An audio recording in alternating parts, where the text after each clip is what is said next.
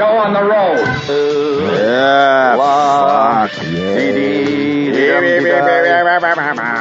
Oh, man. Maybe we should do our warm-ups before the mics go live. I gotta tell you. Yes. Oh, I got a good morning. Bravo. Really? Bravo. I got a bravo and applause today. Why? As I walked, I don't know. You are Apparently he's, no, I didn't fall face first out of the elevator. He follows you on Twitter. I can't believe you made it. Yeah, good morning. Good morning. Yeah, it was pretty good. I felt, very good. A celebrity or something. Well, I feel like we should talk about the Olympics right off the bat. Oh, the Olympics. This shit is going down. Hell yeah. I kind of like it, I think. Everyone can be jaded and cynical, which I am part of myself. But I just started watching it just for goofy tweet purposes. Yeah, you want to make your jokes, but I kind of like... tweet fodder. Yeah, it's absolutely tweet fodder. Yeah, but I started going, I'm getting into it, some of these things. Really? I say some. Oh. I say some. I think I just gave myself hiccups. Oh, boy. That's the worst.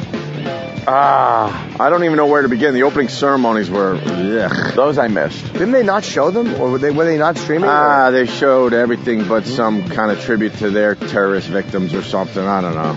Oh, yeah. Yeah. Their 9/11 is 7/7 or something like that. Does anyone know this shit? 7/7, yeah. And America decided, that's not important for us, so they kind of cut that out of the opening ceremonies. When the bus got blown up a while back. Oh, okay. A few years ago? Yeah. Right. Can you imagine if the rest of the world cut off our 9/11 ceremonies? Yeah, we don't care. We would be pissed. Yeah. But we're like, whatever. That happened to you guys, not us. Yeah, that Who was your cares? shit.